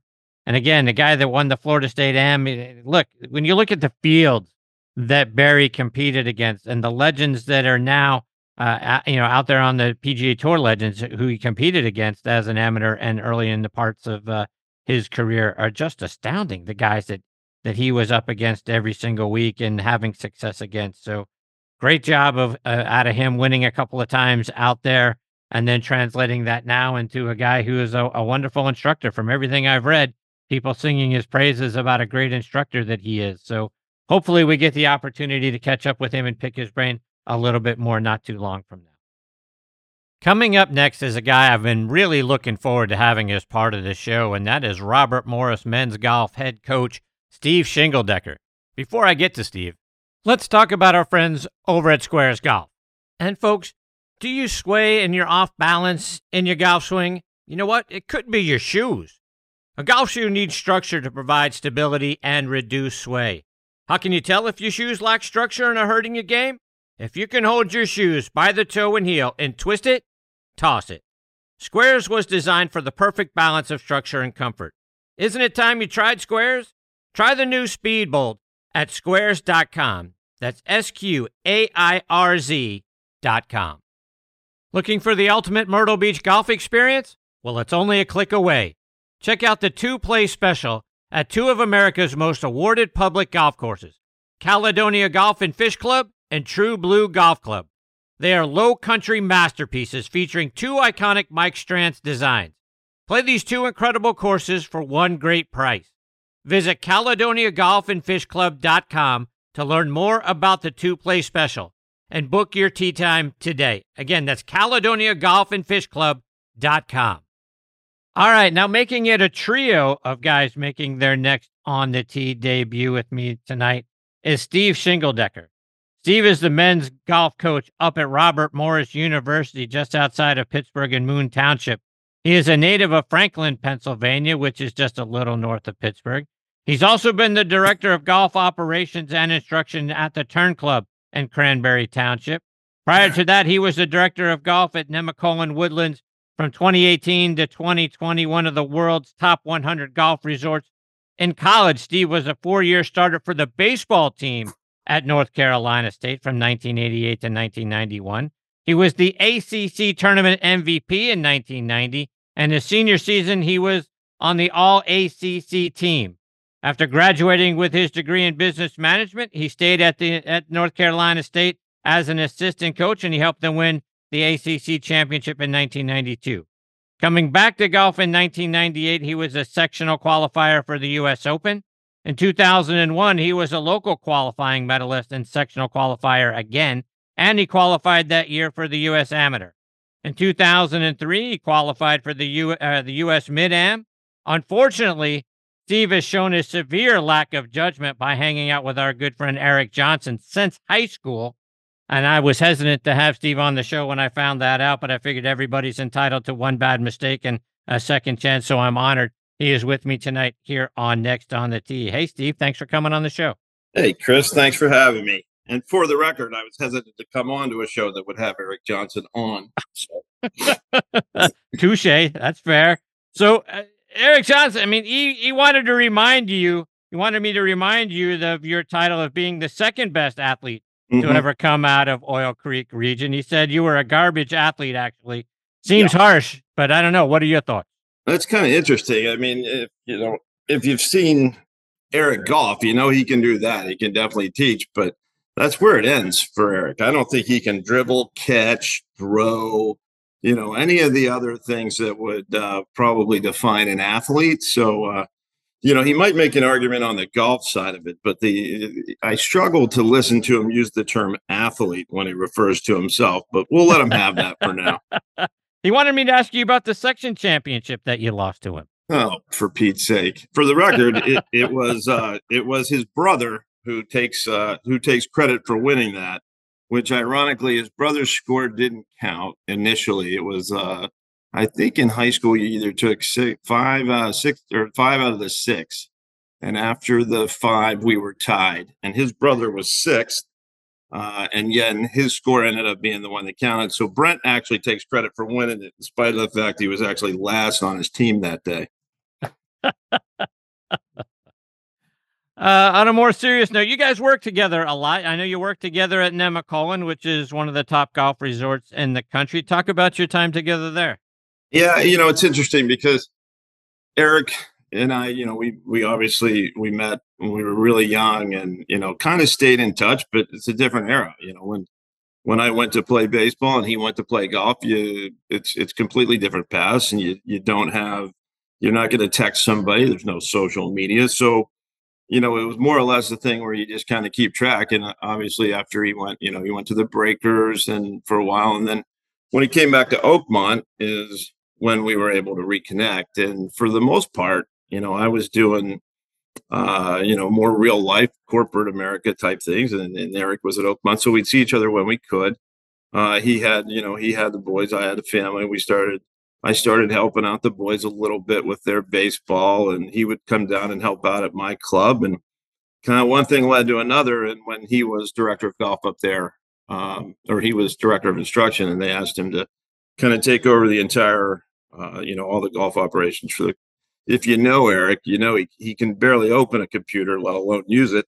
So, he needed somebody with some business skills as well. So but yeah, going back to, all the way back, it was kind of the first time we had an opportunity to, to actually work together. And I was, like I said, I've been, done a lot of things, but I played baseball, I coached basketball, golf was something I always played and enjoyed and loved, but, into the instructional side was very new to me. So, having an opportunity to kind of climb in with, one of the, please, I know you record it, just don't send it to him. One of the best instructors, that is out there in the game, was such a great leap for me, to be able to learn from him and learn his techniques and learn what he was teaching. And I've just kind of, really taken that and, ran with it the best I could. So since turnabout is fair play, what's your favorite Eric Johnson story? Oh boy, that's a good one. He has, there are so many stories for Eric. Oh, let's see how many of them can we, I think if nothing else, it was watching him. He could put on, if you've seen his trick shows, incredible. There are times when, Eric can hit it off of, out of a bottle, off a balloon, off a tee, sideways, backwards, upside down, on his knees, backwards. And he would do those shows up there in front of the world and just impress everybody. And then when everybody would leave, I'd say, all right, now put one on a tee. Just a, just a regular golf tee. And let me see you play that little drawback out there. And that's where it got a little more difficult for him. He had all the shots in the world except the one that you need nowadays. That's great. So, Steve, let's go back in your career as we talk about you being a great baseball player. How does a guy who was a top ACC baseball guy end up becoming a great golfer and a men's golf coach? Yeah, honestly, again, being a different era, I played baseball because that's what you did.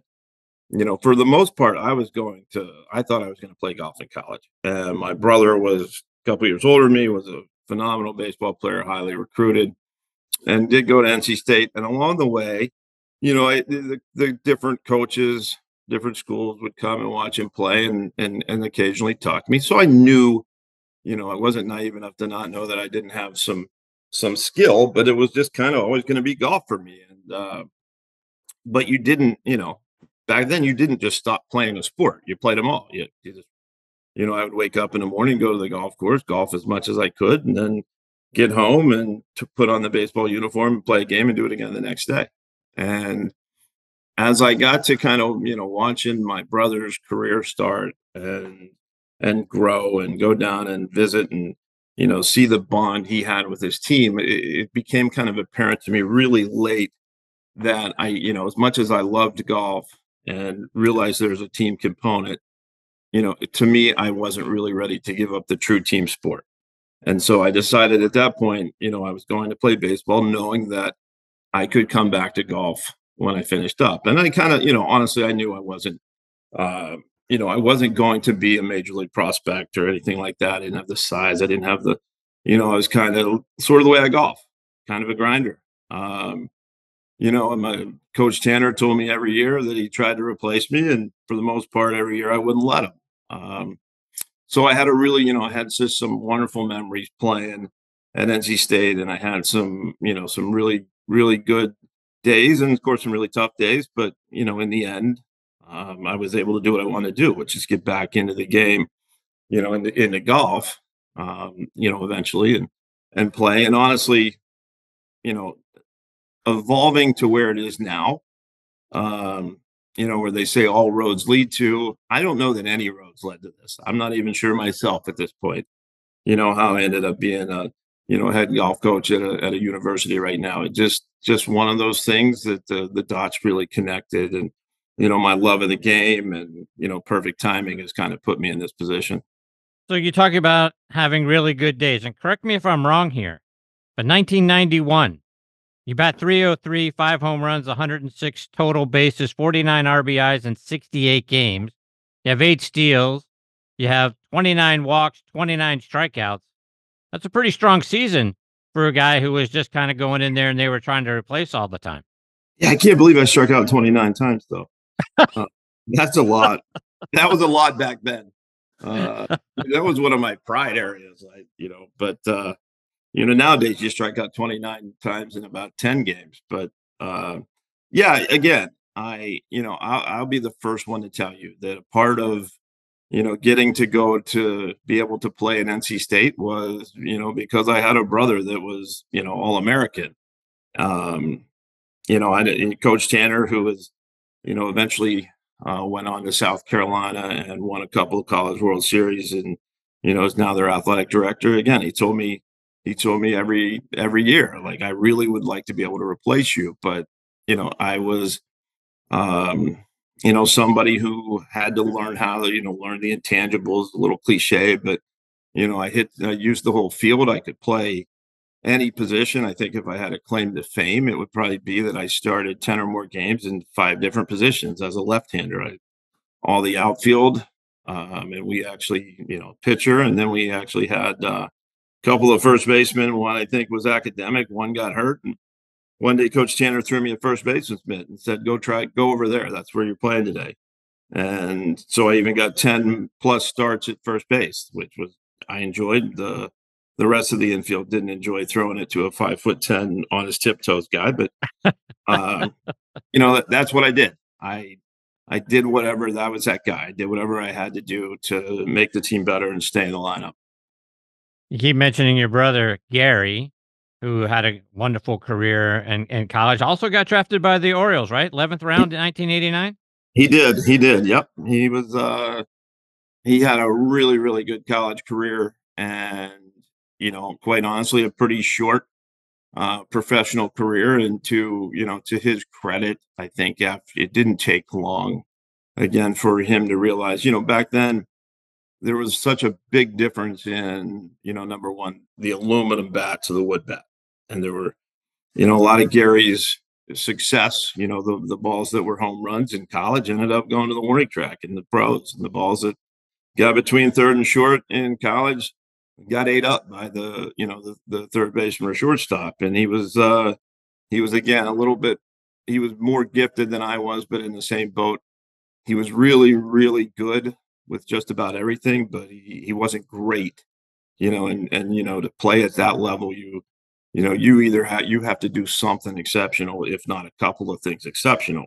And it didn't take Gary too long to realize that, there was a level that he didn't think he was capable of reaching.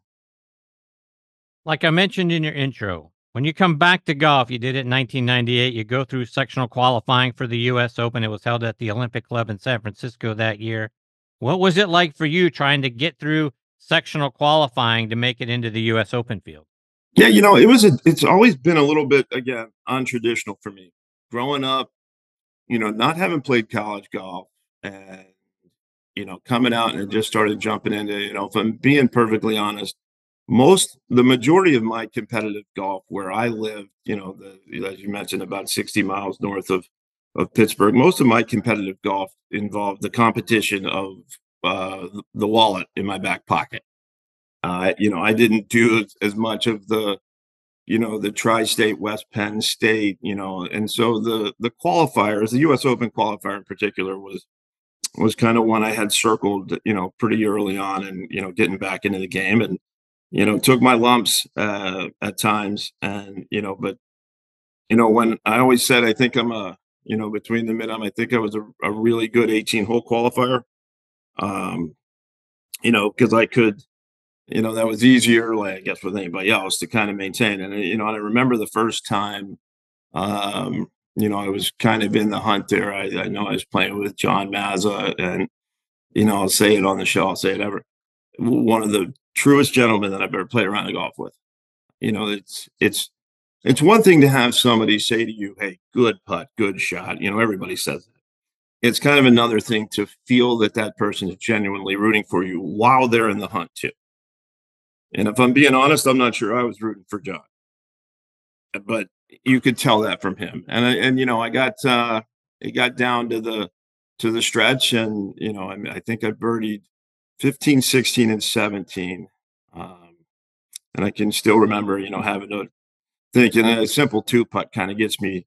I'm pretty sure I'm through, and it was about a 15-footer, and that was probably the toughest 2-putt I had in my short career playing golf. So, but I did get that thing up and down, and and away we went. We don't have to talk about the next qualifiers. That was as well. 2002 Mid-Am Championship. You finished second in stroke play to advance on to the match play portion of the tournament. It was played at Williamsport Country Club in Williamsport, Pennsylvania. That's another pretty strong week for you.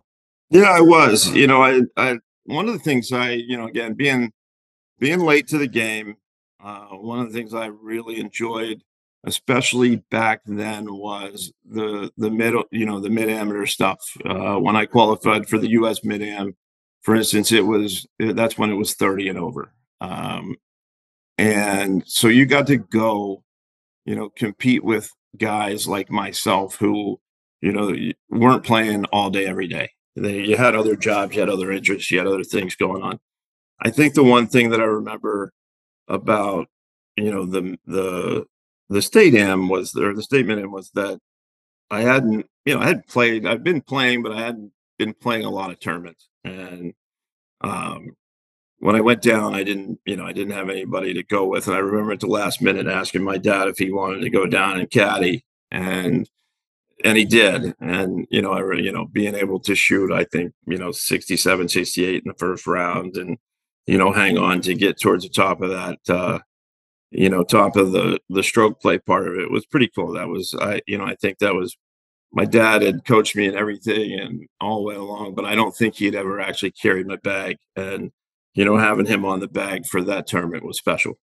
You've talked about being well-rounded in your sports background. You also coached high school basketball. You coached Franklin High to a AAA state championship, and you were named PIAA Coach of the Year back in 2006.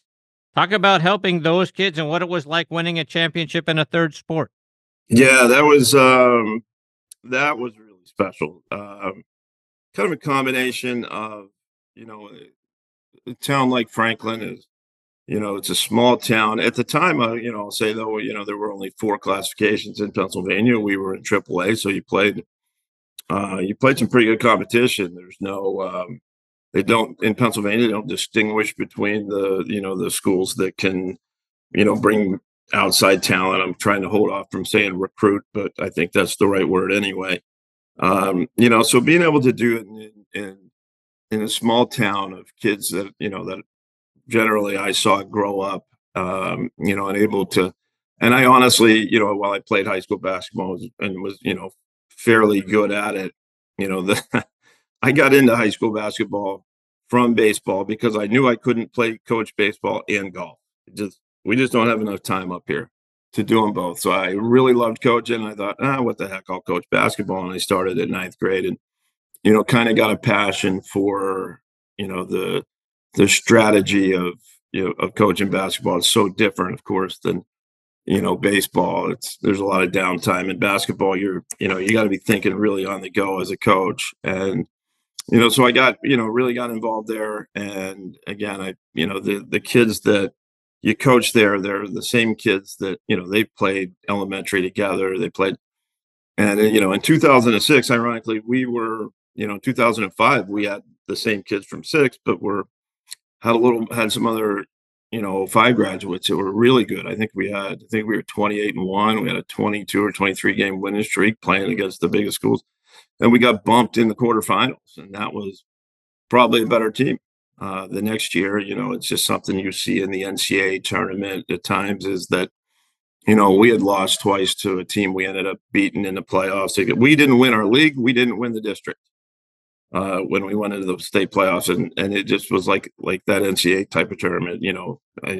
I think we were a little bit higher than probably Valvano's Wolfpack or Villanova or something like that. But that's really what it was. It was a group of seniors catching lightning in a bottle and running with it. And, it's funny because I've been able to, over the years, I think this is I'll send them a text, I believe on March 24th, the anniversary of the game. And, I've been able to go to a lot of their weddings and things. And there were 7 seniors on that basketball team, and each of them are in every wedding party and every get together. And it's nice to, because at the end of the day, as much as now we're dealing with NIL and all this, the live and all these globs of money that are being spent. It's nice to be able to realize and see that, the kind of the true spirit of sports is your memories and your friendships and these kids who now have their own families and stuff, but they can celebrate and we can celebrate, what they did for a really cool 2 weeks. And Steve, now you're the head coach of the men's golf team there at Robert Morris. Talk about how you got the job there. Yeah, wow. That one is, that's probably the one that I say, there weren't a lot of roads that led to it. 18 months, a little over 18 months ago, it was nowhere near my radar. And truth is, I was working, I was helping a couple of the kids on the team, instructionally. And I knew that, from talking to them that the coach they had, Coach Stone, was, having some health issues, and they had a volunteer assistant for a long time, and he had actually passed away. These kids had dealt with COVID. So kind of had a soft spot for everything they were going through. And I mentioned to one of the kids, I said, look, tell coach, if he's got stuff going on, he needs somebody to come by a practice just to be there. I'd be happy to do it. And I got taken up on it. And then, it just so happened that, things were, more serious for coach, and his travel was very restricted. So what I thought was going to be helping out at some practices ended up, I'm on airplanes with these kids by myself and trying to figure out how to run a college golf program on the fly, last year. And, I got through the year. I went to every tournament, multiple trips. And at the end of the year, when, Coach Stone officially retired, it was, I was fortunate. I developed a little bit of a relationship with a wonderful athletic director we have over there with great vision at Robert Morris, Chris King. We still went through, the search process and the interview process, but it was a pretty natural transition since I was with the kids. So I officially took over in June. And you've got a mixture of some young freshmen and fifth-year seniors who are from all over the place that have come there to play at Robert Morris. Talk about your current roster. Yeah, again, it's a very, very unique situation. I would probably think it might be more unique than just about any program in the country right now, with being that I have there's only 8 kids right now on the team. I don't know what the magic number is. It's probably closer to 10, honestly, in college. Depends on your resources. But of the 8, 5 are going to be gone after this year. There are 3 graduate seniors, another one who's in his 5th year, but getting a regular degree, and another senior who, just is going to get his degree and go into banking and finance. So there's 5 young men that are going to be there. Then I have, 1 sophomore and 2 freshmen. And, so recruiting has been, obviously a key point for me, but the 5 young men that I have now that are graduating this year, they're great kids, and I'm, kind of been pressing as hard as I can to give them as much as I can, I guess, in what would be, a really good final year, and, if nothing else, a little bit more of a normal year again. These kids have dealt with COVID, and, both of their coaches have some really serious health issues, and one, in fact, pass away. So, we're working really hard, hopefully, to kind of have a last blast here in the spring and see what kind of run we can make. You've actually got a tournament coming up at the end of March, the Cutter Creek Invitational. It's down in Snow Hill, North Carolina, not all that far from NC State. Might you get a little local support from the NC State fans? Well, now that you mentioned that, we are actually, our spring break got a little bit mixed up too with, for the first time for I guess forever here, Robert Morris bumped the beginning of the semester up a week. So everything we had planned for the spring was now in flux. So I reached out to some of the old friends, one being Robbie Paluski, if you're familiar with Robbie at Duke. And then, I'm fortunate that when I was at NC State, a couple of the guys who were on the golf team that I became friends with are now head coaches. Bowen Sargent is at Virginia, Press McFall's at NC State. So I reached out to those guys. So we're actually going to Raleigh-Durham first. I think we're leaving March 9th. And we're going to spend the week, 5 or 6 days at NC State and Duke at their facilities kind of practicing. And then we'll return 10 days later to Cutter Creek and East Carolina. And I do have some friends that I'll definitely see on. We're actually attending an NC State baseball game, whether they like it or not. We are on March 12th. The the original coach that recruited me as an assistant coach, Coach Avent, has been the head coach at NC State baseball now for a long, long time. And so we're going to be able to go to that. And yeah, I'm really looking forward to it. Not to mention the sponsor of the Cutter Creek Invitational is Bojangles. And I have not had Bojangles in a very, very long time. So I'm excited about that too. I bet you are. So, Steve, as a guy who's become a really good golf instructor, I imagine it's got to be a tenuous position for you, because when you get young recruits in, or guys that have been playing, they have teachers, I'm guessing, outside the program. You're watching these guys play. Does it become kind of a touchy situation for what you're seeing from your players and what you feel like they need to do differently or better in their golf swings or in their practice routines, versus when you've got a guy who's got an instructor outside of the team and that person has input? Does it get kind of sticky? Yeah, that's a great question, Chris. It does. It absolutely does. And, it kind of starts obviously with your relationship with them. And I have, a great relationship with all the kids, but at the same time, I walked into a situation where a lot of these kids were 4 years into playing college golf. And yeah, many of them have their own instructor or instructors or guys they're seeing. Frankly, a lot of them are, very comfortable. Some are comfortable in their own swing. And so early on, I decided and understood that, being everybody's instructor is just not a rabbit hole you want to go down. We kind of have an open door policy. They understand that any questions, they want me more or less to be their instructor, we can have that conversation.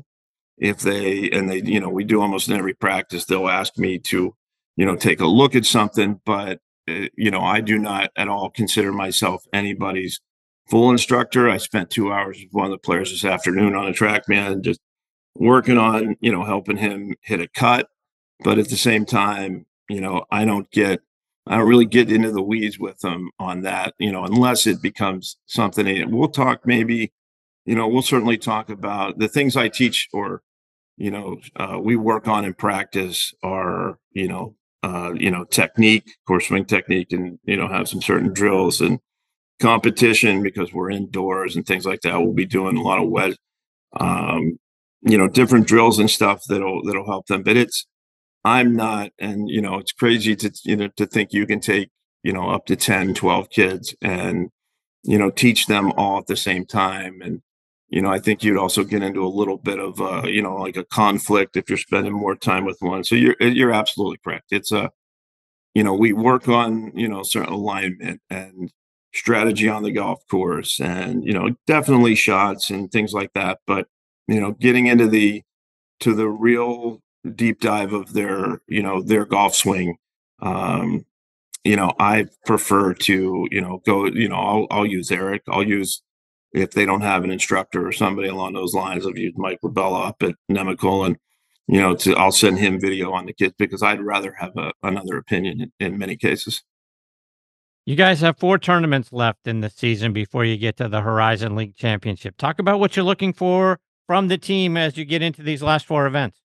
Yeah, I think in terms of Division I college golf and in the mid major, we have one of the things when I took over is I moved some tournaments, or I frankly didn't got out of some and got into some better ones so that we had a better idea of what was out there from a competition perspective. As much as it, and we're open and honest, I hand them a book I made a booklet about practicing, and I have our preseason projection of 7th in the league, in the conference on the first page. I have our overall rank of 253rd on the second page.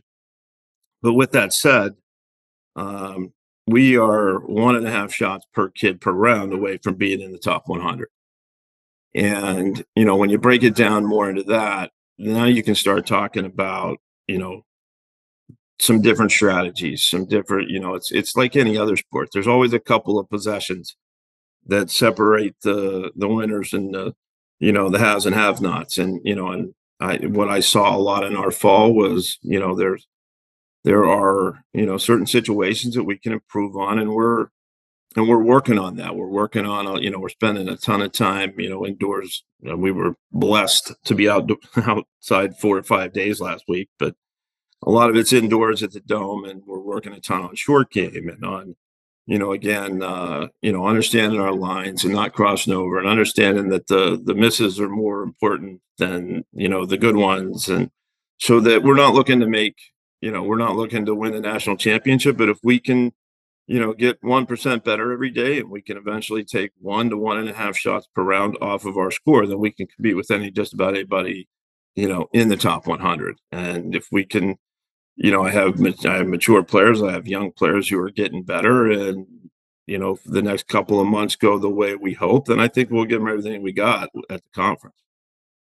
So how can our listeners follow you and the team online and on social media? I was afraid you'd ask that. I let the players kind of, you can go to rmucolonials.com and, go to the golf page, and through the golf page, you'll be able to get the links to the Instagram, Facebook. You can obviously see our schedule just on the website. How we're doing, how we, the results, the old records and things like that. But yeah, I've started at the athletics website, and get into golf, and it should be able to take you everywhere from there. Well, Steve, RMU is my mother's alma mater. I've got my RMU hoodie on as we speak.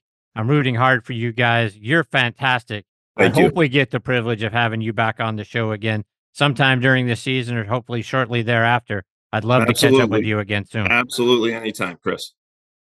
Steve, take care, my friend. All the best to you and your family. Thank you so much. Take care. You too. All right. That is Steve Shingledecker. Again, what a tremendous athlete he is. You want to talk about a guy who's well-rounded. And we've talked on this show and to many players over the years about how important it is to be a well-rounded athlete, and how that's going to make you better in any sport that you end up deciding to go to, as opposed to being the kid that just plays one sport and specializes in one sport. You become a great baseball player, a great basketball player, and that translates into being a really wonderful golfer. He did all of those things, and now is bringing his talents not only as a basketball coach, won a championship there, won some ACC titles as a baseball player at NC State, and now doing great things at Robert Morris University. And on top of that, he just sounds like just a wonderful guy. And anyone who pokes fun at Eric Johnson is a friend of mine. So I look forward to actually, maybe we can get both of those guys on the show together. How much fun would that be? All right, my friends, it is time for me to put a bow on this edition of Next on the Tee. My sincere thanks again go out to Tom Patri, John Inman, Barry Cheesman, and Steve Shingledecker for joining me this week.